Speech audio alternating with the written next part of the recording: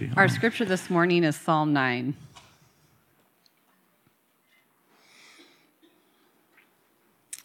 Psalm 9, verse 1.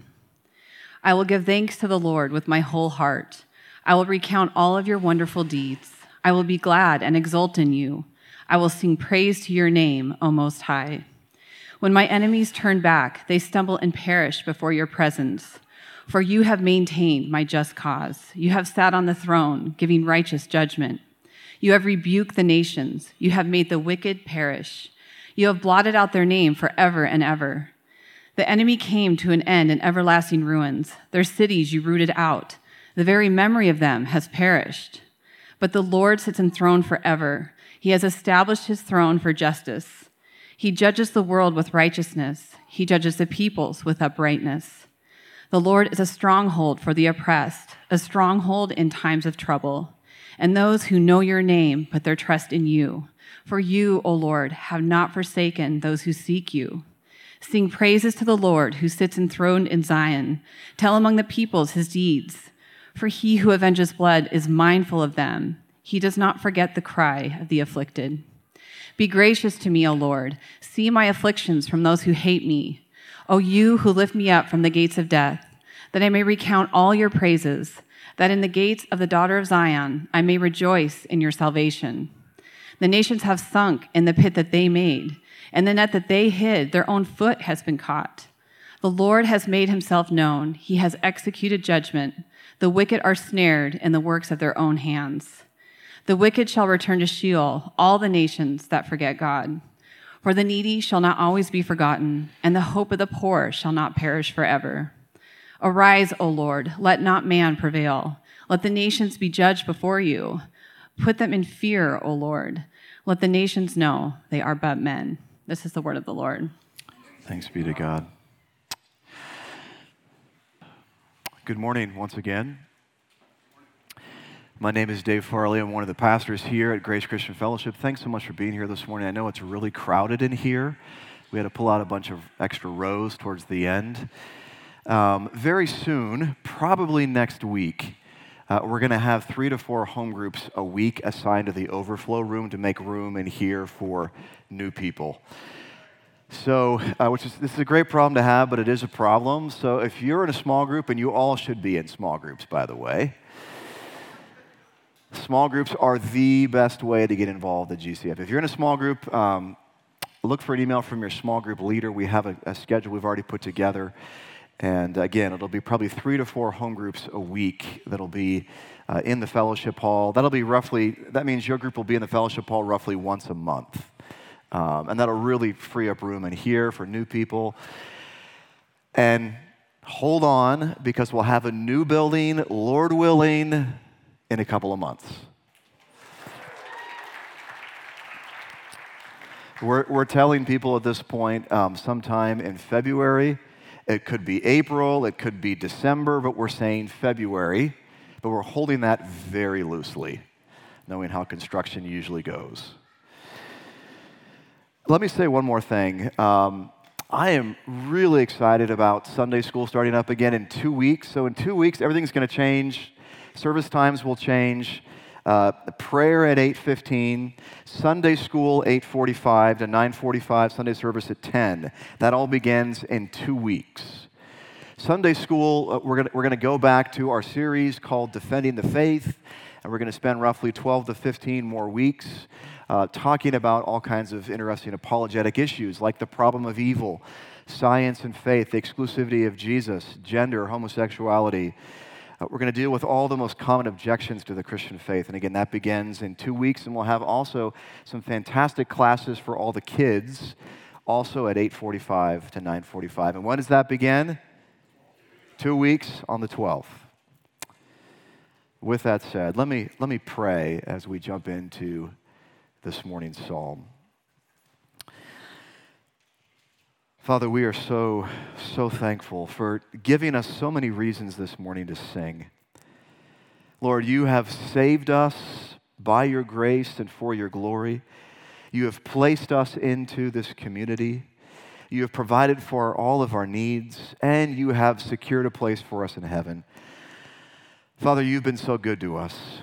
Thank you. We pray now that you would send your Spirit to give all of us the gift of understanding. Help us to not just understand, but also very carefully and specifically apply the Word of God to every area of our lives. We pray all these things in Jesus' mighty name. Amen. Well, roughly 20 years ago, the United States overthrew the Taliban in Afghanistan. Why? They were harboring Osama bin Laden, and they were providing training grounds for terrorists. Tragically, in the last few weeks, the Taliban has taken over Afghanistan once again, making Afghanistan now the number 2 worst country in the world to be a Christian, behind North Korea.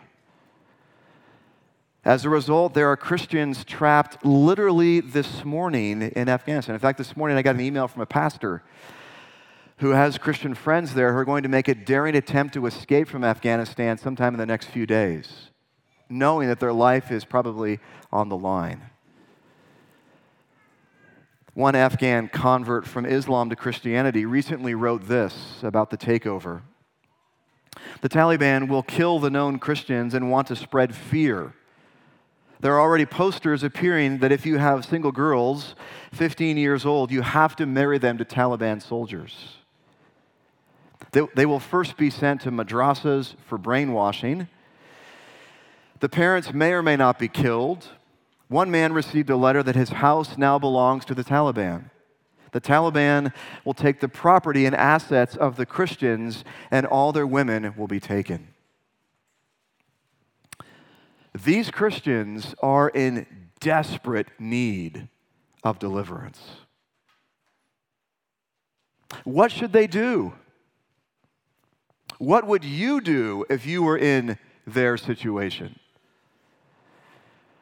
Now, this morning, fortunately, all of us live in freedom. We're not afraid of Muslims taking our children, taking our houses, destroying our way of life. But nonetheless, all of us, to some extent, need to be delivered from something.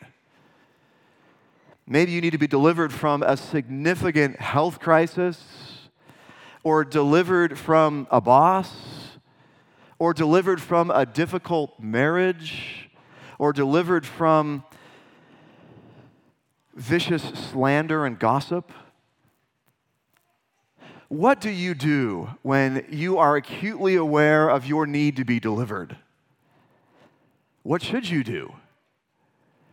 Well, that brings us to Psalm 9 this morning. King David was also acutely aware of his significant need for real, tangible, physical deliverance. So what does David do? David cries out to God in confidence for deliverance. Now, why did David pray so confidently for deliverance in Psalm 9? Because David was very aware of the fact that God had delivered him in the past. And in light of past deliverance, David prays confidently for future deliverance. In a similar sense, you and I have been delivered by God from past enemies and evils. In light of that, we can pray confidently for future deliverance. I want to look at this psalm under 2 headings this morning. The first is praising God for past deliverance, and the second is praying to God for future deliverance. So first, praying to God for past deliverance. Look with me at Psalm 9, verses 1 and 2. What was David delivered from in the first part of this psalm? He was delivered from his enemies. Verse 1, I will give thanks to the Lord with my whole heart. I will recount all of your wonderful deeds. I will be glad and exult in you. I will sing praise to your name, O Most High. David looks around at the current situation and sees his great need for deliverance. And what's the first thing he does? He praises God for deliverance in the past. I wonder, is that what we usually do? When the walls come caving in on us, do we instantly praise God for what he's done in the past? Well, what has God done in the past for David that he's so excited about? He tells us in verses 3 to 8. Here he recalls God's past deliverance from his enemies. Verse 3, when my enemies turn back, they stumble and perish before your presence. For you have maintained my just cause. You have sat on the throne, giving righteous judgment. You have rebuked the nations. You have made the wicked perish. You have blotted out their name forever and ever. The enemy came to an end in everlasting ruins. They're your cities. They're cities you rooted out. The very memory of them has perished. But the Lord sits enthroned forever. He has established his throne for justice.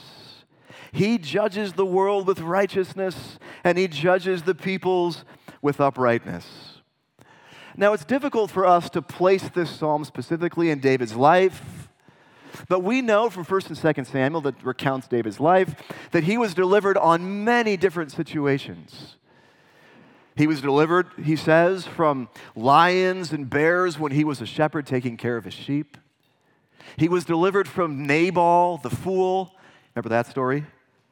David almost takes matters into his own hands and makes a huge mistake, but Nabal's wife pleads for mercy, and the next day, what happens to Nabal? He drops dead.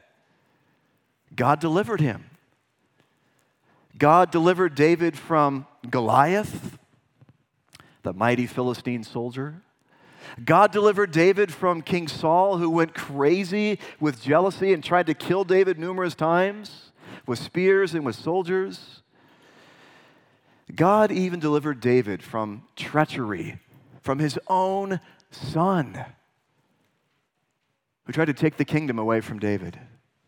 Again and again and again in David's life, God delivers him from his enemies. Now, at this point, a word of caution is in order. Unlike David, you and I are not the kings of Israel, charged with protecting the promised land from all of Israel's physical enemies. Furthermore, we are not God's anointed king called to lead God's people. David lived under a very different context, a different covenant, a different historical setting. You and I are called to love and serve our enemies, following the example of King Jesus. Nonetheless, we do have something in common with David. God delivered David from his greatest enemies. And God has delivered us from our greatest enemies. God has delivered you, Christian, from the power of sin. God has delivered you, Christian, from the power of death. And God has delivered you, Christian, from Satan. And he did that by sending his own son, Jesus, the King of Kings and Lord of Lords, to die on the cross in our place, destroying the things that cause us the greatest damage: sin, death, and the devil. Hebrews 2:14-15 describes how this happened. Since therefore the children, that is us, share in flesh and blood, he, that is Jesus himself, likewise partook of the same things, that through death he might destroy the one who has the power of death, that is the devil, and deliver all those who through fear of death were subject to lifelong slavery. Although Satan is active, he is a defeated foe. And as a Christian, you have nothing to fear. What's the worst that could happen to you, Christian? You could die. But death is the doorway into paradise. We have nothing to fear. If God delivered you from the greatest danger, which is death, if God delivered you from the greatest enemy, which is the devil, and if God delivered you from the greatest power, which is sin, then surely God can deliver you from your enemies right now. He has the power. And he's proven himself trustworthy in the past by delivering you from sin, death, and the devil. But Dave, if you only knew the nature of my enemies, my boss, my ex-spouse, my coworker, my neighbor, my brother, my sister, my parents. They're vicious, they're mean, they're vindictive. Are they as vicious, mean, and vindictive as Satan? No. And God has delivered you from Satan. Therefore, God is able to deliver you from your enemies. Well, what was David delivered from in the past? He was delivered from his enemies. Well, what else? David was also delivered from trouble. Look with me at verse 9 and 10. The Lord is a stronghold for the oppressed, a stronghold in times of trouble. And those who know your name put their trust in you. For you, O Lord, O Yahweh, have not forsaken those who seek you. David describes Yahweh as a stronghold for the oppressed and the troubled. He says, and those who know your name put their trust in you. Christians are meant to put their trust in Yahweh, God, their stronghold, in times of trouble. Well, what is a stronghold exactly? This word is often translated as a refuge, a high place, or a massive rock. Now, during the Cold War, people were terrified, rightfully so, of being the victims of a nuclear holocaust. And it's hard to blame them for their fear. How many of you were alive during the Cold War? Okay, about half of us. So, in preparation for nuclear holocaust, the U.S. government built several spectacular strongholds or bunkers to save them when the Russians came and dropped bombs on us. Now, these spaces were designed to protect our government agencies and preserve continuity of government. One of my favorite strongholds was called the Greenbrier. It was located 250 miles southwest of Washington, D.C., in the mountains of West Virginia. It was literally inside a mountain in West Virginia. In 1958, the Greenbrier Resort built a massive conference center on the side of this mountain, but the whole thing was really a front for the government. The construction project really was designed to deceive everyone from knowing that they were also simultaneously building a 112,000 square foot bunker in the side of this rock mountain. So right below this really nice resort, several thousand feet below the ground, was this huge bunker. And it was complete with everything from a 400-seat cafeteria to a dental office. It was designed to be a stronghold and to protect our government in the case of nuclear disaster. This stronghold remained top secret until the Washington Post revealed it in 1992. To give you a perspective on how big this thing was, the West Tunnel door alone weighed 25 tons, just one of the doors. It's hard to imagine a safer place to be in the event of a nuclear war. David says that Yahweh is a stronghold for those in times of trouble. And he's a stronghold for the oppressed. Yahweh can provide way more security than a huge bunker inside of a mountain. Yahweh created mountains and galaxies and the universe. He is the stronghold of strongholds. And he provides shelter for those in times of trouble and for those who are oppressed. Notice how David says times, plural, of trouble in verse 9. Multiple troubles. David was constantly facing trouble, constantly in need of a stronghold, constantly feeling oppressed. Maybe that's you this morning.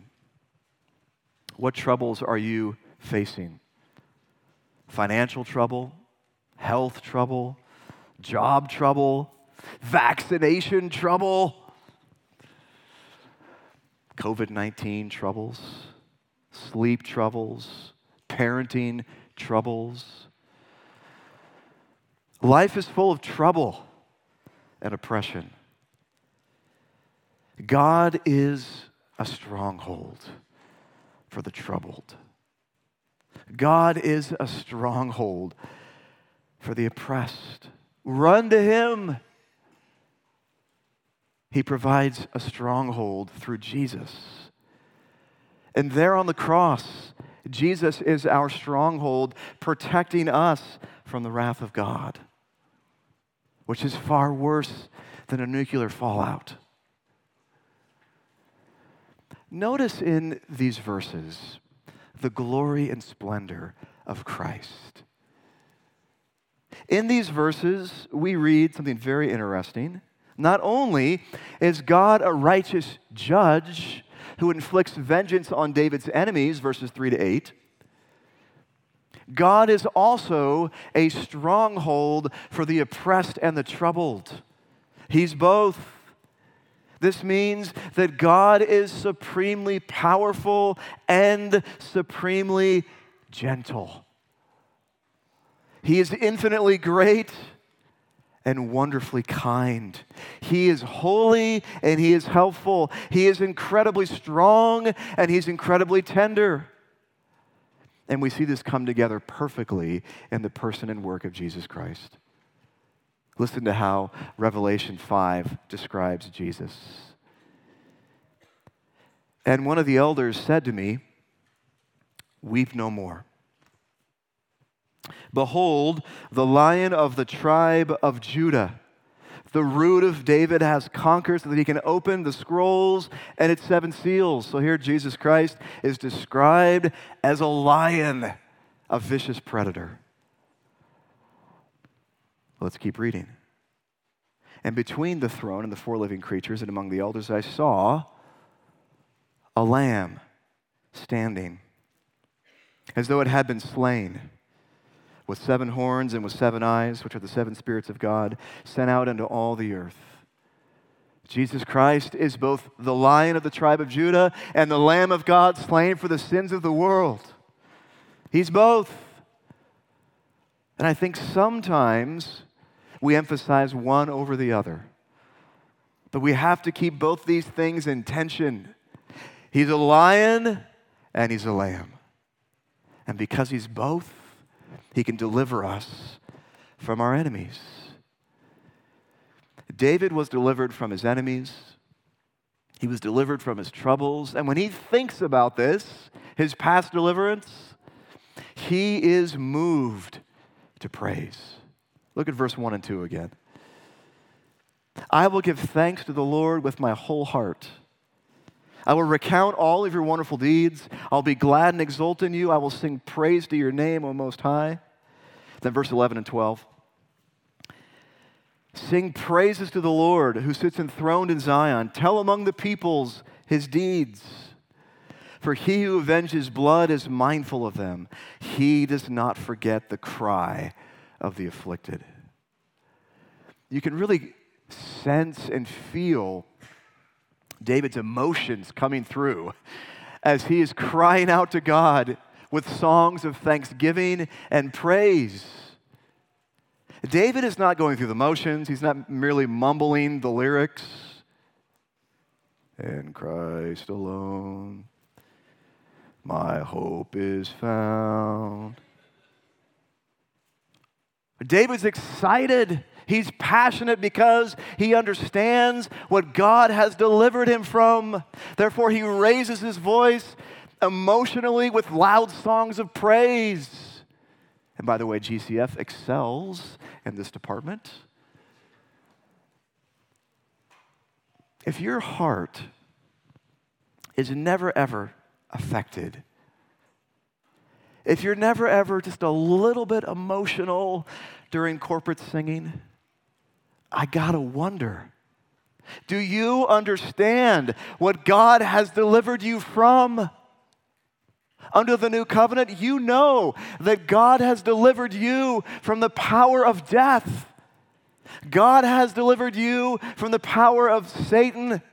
God has delivered you from eternal conscious torment in hell.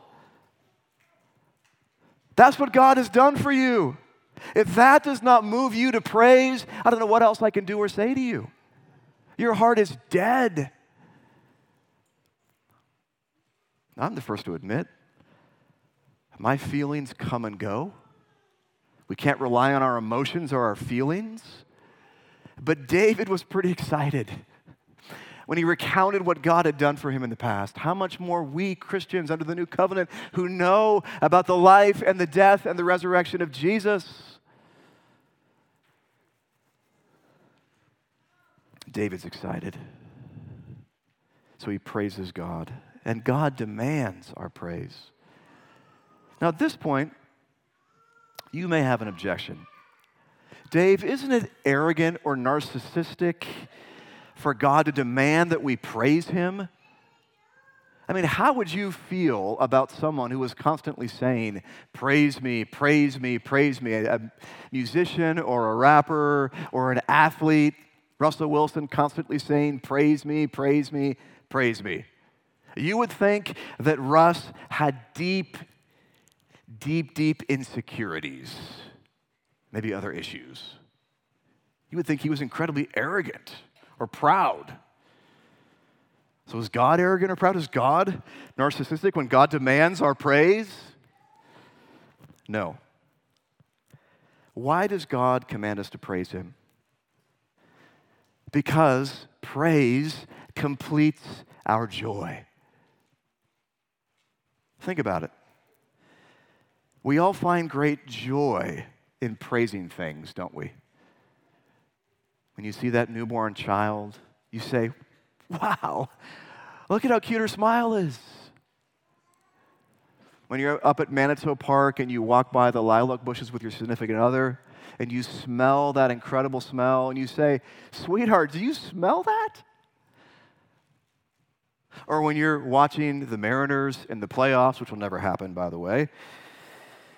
But if that did happen, and there was a walk-off home run of the ninth inning, you would say to the person next to you, holy cow, did you see that? Yeah. You'd be excited, right? It's never going to happen, but if it did happen, you'd be excited. Imagine watching a sporting event or a cooking show and never being able to say anything to anyone about it. Keep your mouth closed when you watch the Seahawks in the playoffs. Would that diminish your experience of watching the Seahawks? Yes. Because we find great joy in praising things. God has hardwired us that way. Imagine never being able to sing God's praises. You would miss out on so much joy. God commands us to praise him because God wants us to be supremely happy and satisfied in singing his praises. God commands our praise because God loves us and God wants us to experience the joy of praising him. And you're going to spend the next 20 trillion years praising God. And it's going to cause joy to explode in your heart. The more God delivers us, the more we praise him. That brings us to the second point. So first, praising God for past deliverance. Second, praying to God for future deliverance.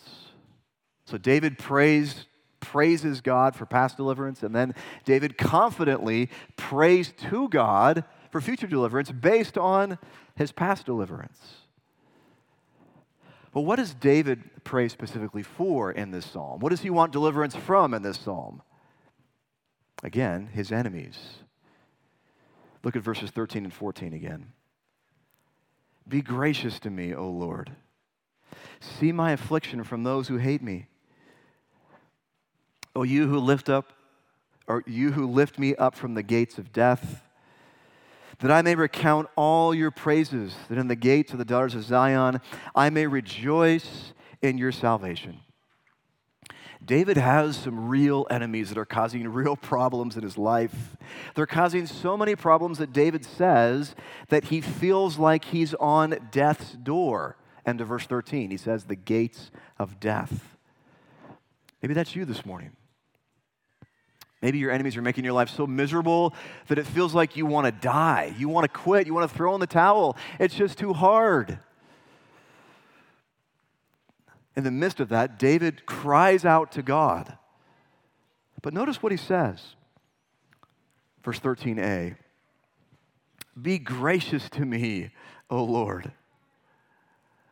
David is not saying, Yahweh, save me because I'm a really good person. I've kept all your laws, done all the right things. I go to church, I go to small group, I serve on ministry teams. God, save me, I deserve it. No one is worthy of being saved. Not Billy Graham, not the Apostle Paul, not Mother Teresa, not your pastor. None of us are worthy of being saved. So David says, be gracious to me, O Lord. God, deliver me because you are a God of grace, not because I'm worthy. God never says to us, clean up your life, do better, try harder, then maybe I'll rescue you. No.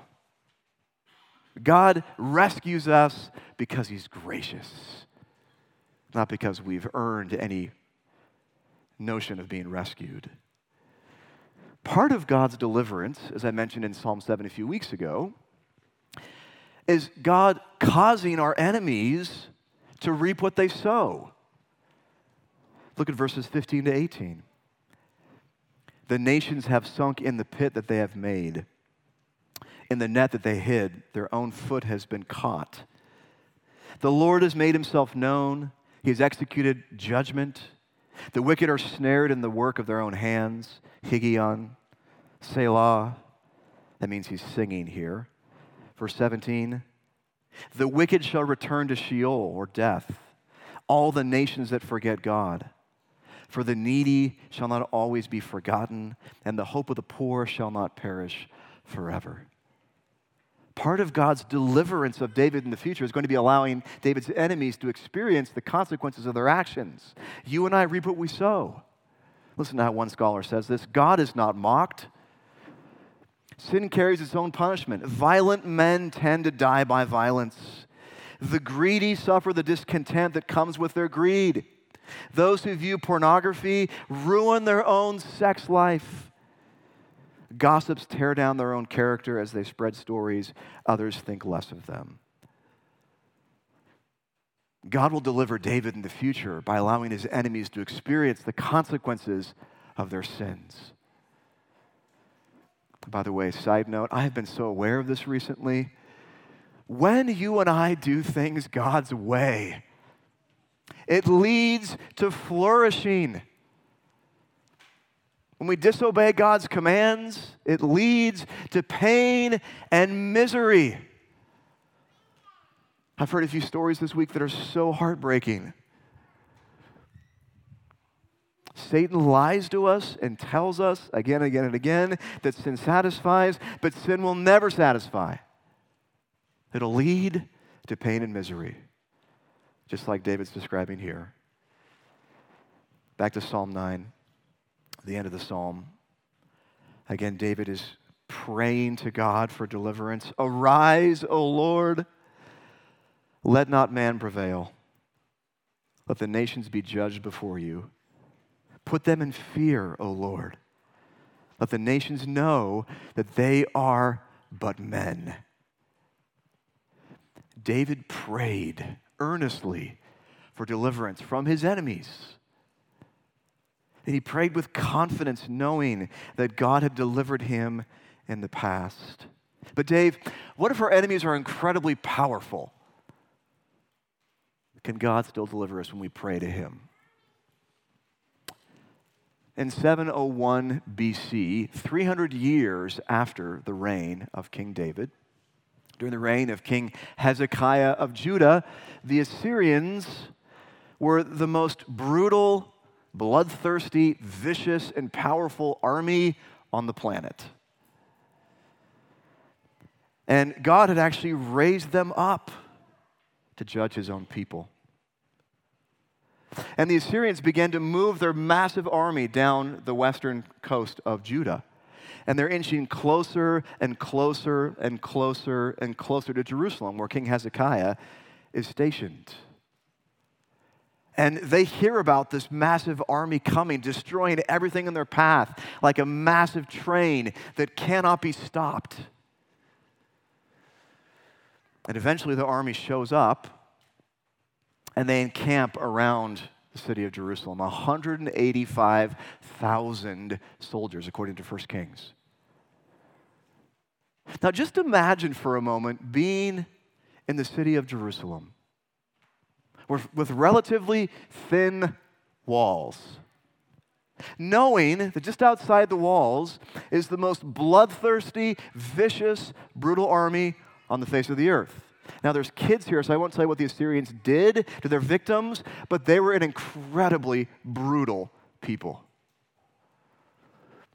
So they show up a few feet from the walls of Jerusalem, and their commander comes forward and says to all the citizens of Jerusalem up on the city walls, "You guys have no chance." He begins to taunt them. "We've destroyed every city that we've come up against. Why is yours any different? Your God's not going to save you. All the gods of the other cities have failed them. We're going to destroy you.